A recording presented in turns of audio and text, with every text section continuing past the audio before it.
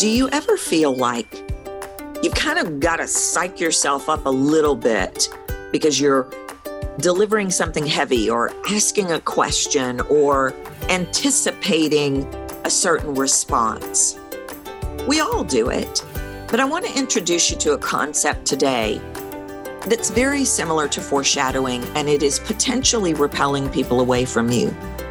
This episode is part of the Repelling series, and I want you to be compelling.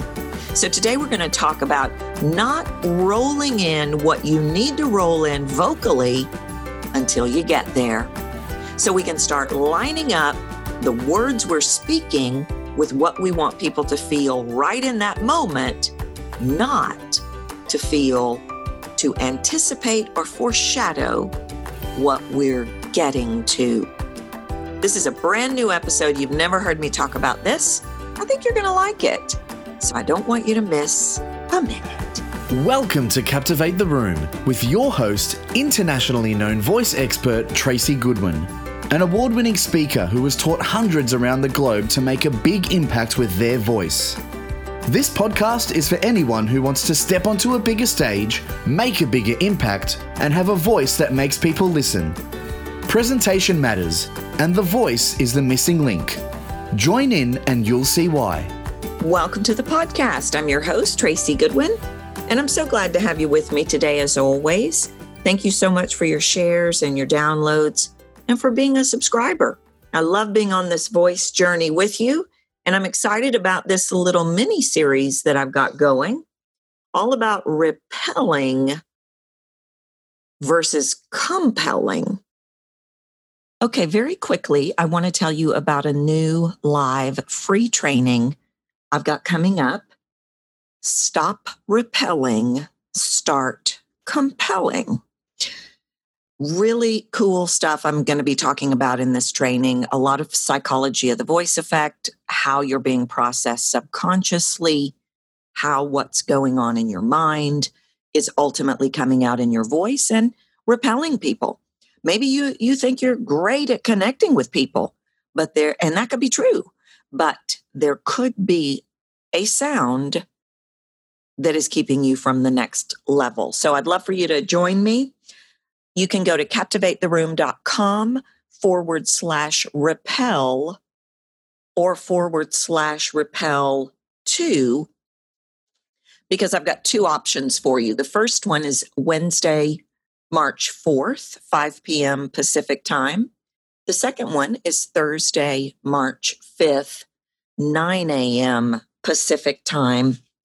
So make sure you sign up and join me. Again, go to captivatetheroom.com /repel for the Wednesday training or repel2 for the Thursday training. Now, today, again, like I said in the first episode of the series where I talked about glazing over our response. If you haven't listened to it, go back and listen to it. But today I want to talk about, it's just going to be a short snippet to give you some content and a solution and help you recognize a problem. Most people don't recognize the power of the psychology of the voice effect, that everything that is going on in the psychology, the voice story, all of it plays into what you're putting out and how it's being processed. Almost always, what you think you're putting out is not what we're receiving. And that's what I'm doing in this series is I'm lining some of that up. You may think you're doing this, but you're really doing this. Or you may not recognize that you're doing that, but you are. Now, you guys have heard me talk about foreshadowing a lot, and I want to talk about something today that is in the family of foreshadowing. I guess I could come up with that. Have you ever heard that saying, don't count your chickens before they hatch? Same kind of concept. What I hear people doing is they're revving up for something that is coming. They know it's coming. They're working off of a script. They're working off of a system. They're working off of something that they've thought about that they need to get done or say. And so they are vocally getting to a place before they need to get there. And that is creating a problem. So let me break it down, and it may not make sense, but I'm going to give you a really simple example. Let's say you're doing a cold call. Now, you guys know I work with all different kinds of people, salespeople, celebrities, professionals, entrepreneurs, but I'm going to use this context of a sales call.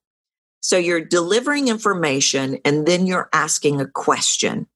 So maybe you're saying something like, I'm not sure if this is a good idea, or, I think it would be really interesting to find out if this is a good idea, or I'd like to share some ideas with you. This is a good one. I like this. I'd like to share some ideas with you. And then you ask a question. Would you have time for that? Okay, so what people tend to do is they don't capitalize on the moment that they are in. So I know I'm going to ask this question. And what I do is I start putting a question in the whole thing. I don't know if this is a good idea for us to, let me rephrase that. I'd like to share some stuff with you. I'd like to share some ideas with you. Would that be okay? Do you see how I was in the question the whole time? So one, the question now doesn't make the impact that it could when you ask a question like you really want to know. We're missing the entire care element because you've been asking me the question the whole time. And so you're watering it down, you're watering the impact down, but even worse, when you stay in questioning mode for that whole series, I'm going to process that as doubt, or that you are questioning yourself. So what we have to do is we have to start applying vocally what matches what we're talking about. So instead of, I'd be interested in telling you a little bit about what we've going on here. Would you have time for that? Staying in that question the whole time, I'm going to change what I'm going to do vocally on the first half. I'd be really interested to show you some of the stuff that we're doing over here, some of the things that we've got going on that I think would be really beneficial to you. Would you be interested in that? So now the question is clear. Now the question has more impact. Now I have taken the front end of that and given it a different meaning. So it all becomes about meaning and message from a vocal perspective. So I want you to think about that. What are you gearing up for that's not there yet? And this is very much what foreshadowing, if you've heard me talk about foreshadowing, this is very much in the family. When I talk about foreshadowing, I'm talking about dragging in the past and the future. This is the same kind of thing. I'm anticipating something that is coming and I'm rolling it into my voice before I get there. Let's say I've got apprehension about something. And so I already have it in my voice.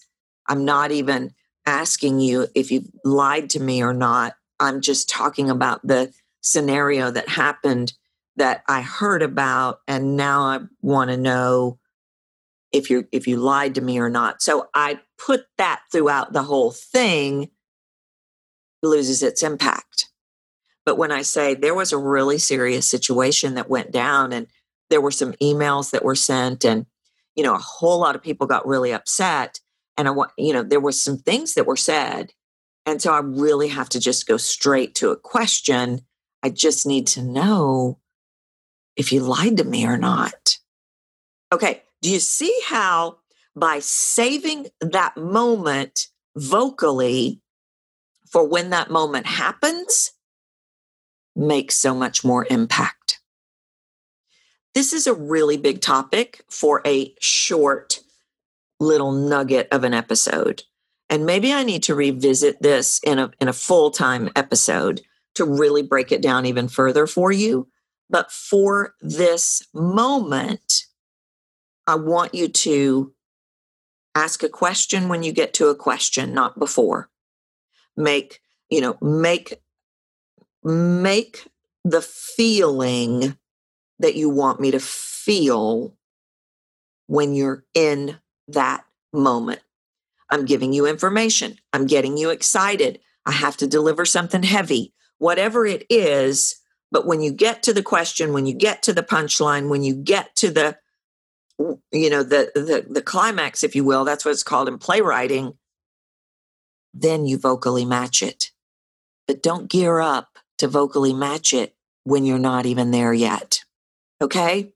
I hope this helps. If you have questions on this one or you want to learn more about it, you want to hear more about it, let me know. Perhaps I'll circle back around and do a full episode on it. But right now, I'm focusing on what are things that repel. And when you are in a question the whole time, when you are in an anger the whole time, when you are in a frustration the whole time, or a sadness or a this or a that, you're pushing us away.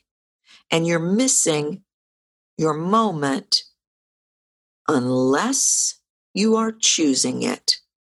Do you want me to perceive you as doubting yourself the whole conversation? Then keep that question in your voice. But if you don't, then you're costing yourself some success. So I'm going to go ahead and wrap it up for today. Just another quick reminder, make sure you sign up for the live training, Stop Repelling, Start Compelling, on either March 4th or March 5th, whatever day works best for your time zone. But that's it for today. I'll be back with another mini episode running this series. So until I see you next time, you know what to do. Get out there and speak your truth. Just do it beautifully. Thanks for listening to Captivate the Room with Tracy Goodwin. You can reach out to her at captivatetheroom.com and be sure to grab the Voice Formula, a free video series that will help you start making a bigger impact with your voice today. If you've enjoyed this episode, please leave a review on iTunes.